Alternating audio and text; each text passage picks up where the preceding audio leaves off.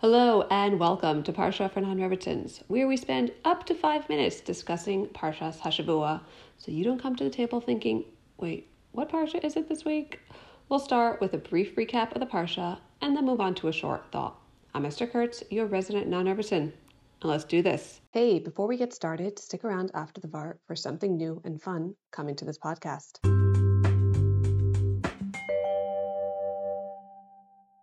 Parsha Bo made me thrill and trill as a child. This is where it's all happening. So the Parsha starts off kind of where we left off, in middle of the Makos, where Paro, Moshe, and Hashem are playing this game. At least Paro thinks he's playing. He still hasn't realized he's a pawn. So Moshe threatens, Paro ignores. The Makkah comes, Paro promises to let Bnei Israel go. Moshe davens to Hashem, the Makkah stops, and Paro reneges. That's how Arba and Choshech went down. When it came to Makas Bechoros, Paro actually summoned Moshe to him and tried offering a deal that entailed Bnei Yisrael leaving behind their cattle. Moshe says, "No way, Jose." Paro responds with an eloquent, "If I see you again, you'll die." And Moshe says, "Bye-bye." But before he leaves, he gets a nevuah of Makas Bechoros, which Moshe relates to Paro, as well as instructions for Bnei Yisrael to borrow their Egyptian neighbors' jewels, gold, and silver, which Bnei Yisrael does.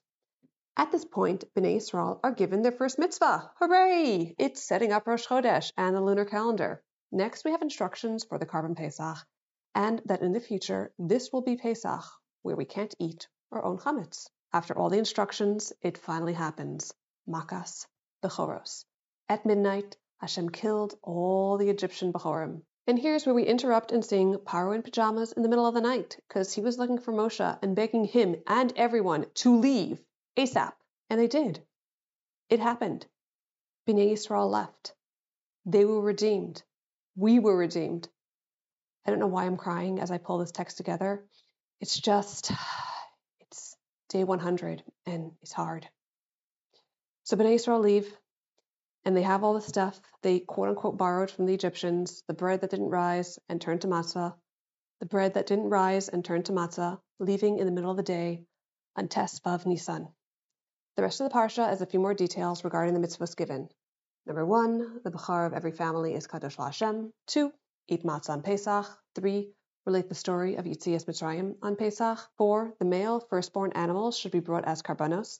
5, redeem all male firstborn donkeys for a sheep, which should then be given to a Kohen. And 6, wear tefillin on your head and arm. And that's a wrap on the Parsha. Let's move on to a short thought. So this vart is brought to you by, I'm not sure. I've heard it attributed to 3 different people, the Beis Halevi, Rav Chaim Brisker, or the Brisker Rav. So anyway, it's Brisker Torah. So in the Pasuk, Moshe tells Paro that Hashem will kill all the Bechorim of Mitzrayim at Kachatzos Halayla.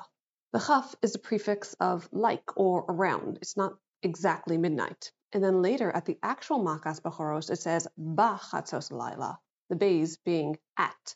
So why is there the difference in language? So first, let's talk about time and midnight. Imagine the clock going from 11:59 p.m. to 12 o'clock a.m. It's ticking, ticking, ticking, and then it reaches 11:59 and 59 seconds, and then boom, it's 12 o'clock a.m. It's the next day, the next second, minute, hour. Where did midnight even happen? And that's just it.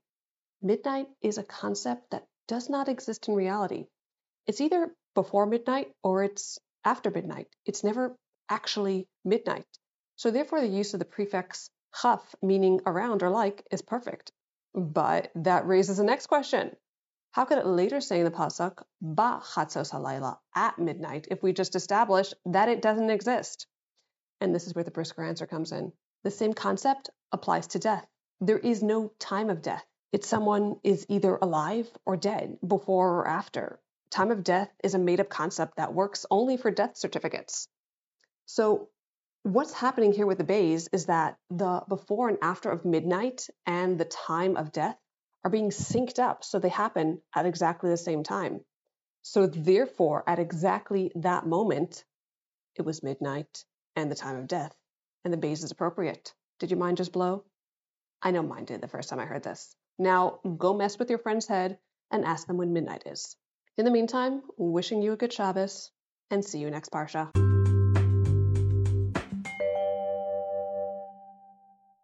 You stuck around. Great. Listen, I'm adding a little interactive fun to this podcast. In the show notes is a link to a Google form. If you fill out your email address and just one question you have on the Parsha, you'll be entered to win a raffle.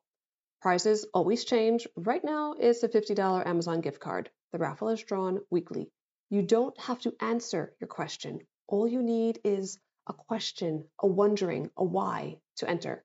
The deadline is Sunday, 10 a.m. Eastern Standard Time. If you have any questions or you want to sponsor a prize, email me at emunah4nr@gmail.com. That's EMUNAH, the number 4, NR @gmail.com. And of course, share with all your non-Rebbetzin friends.